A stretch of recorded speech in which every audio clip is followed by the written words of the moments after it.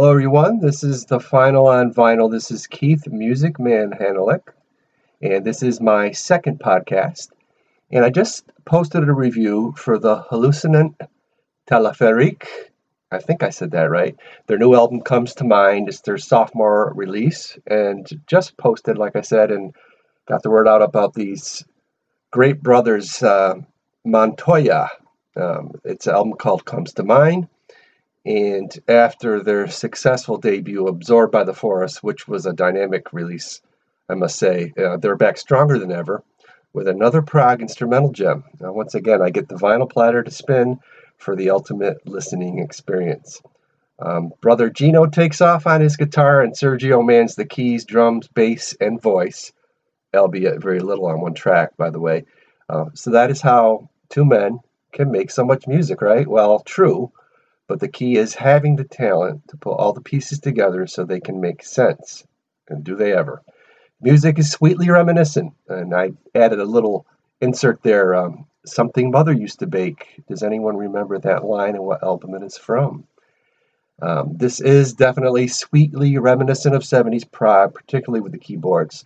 So for these ears, that is perfect. It's a great scenario because I grew up on 70s prog and have been listening ever since.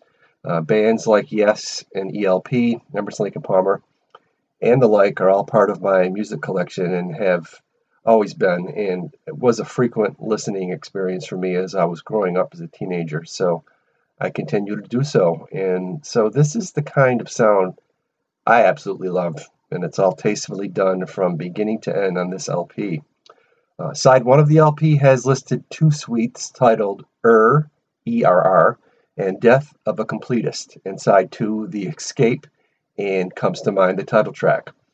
I do have it broken down track by track in the provided listing on my review from CD Baby for the CD. I wanted everyone to see how it breaks down into the two suites of music. Actually, no, 4 suites of music. So that works for me too. I like to see how it all is segmented and arranged brilliantly, I may add. I always hesitate to use the word unique in any review, but I cannot help saying that this dynamic duo certainly is. It's that brotherly kinship and energy that allows this all to happen so smoothly, I believe, and I know blood is thicker than water, and the music that comes pouring out of your speakers is blood and sweat, my friends. The flow of the music is exceptional, and it's like putting your pants on every day. It fits just right. That is the kind of synchronicity that you'll hear throughout this entire release.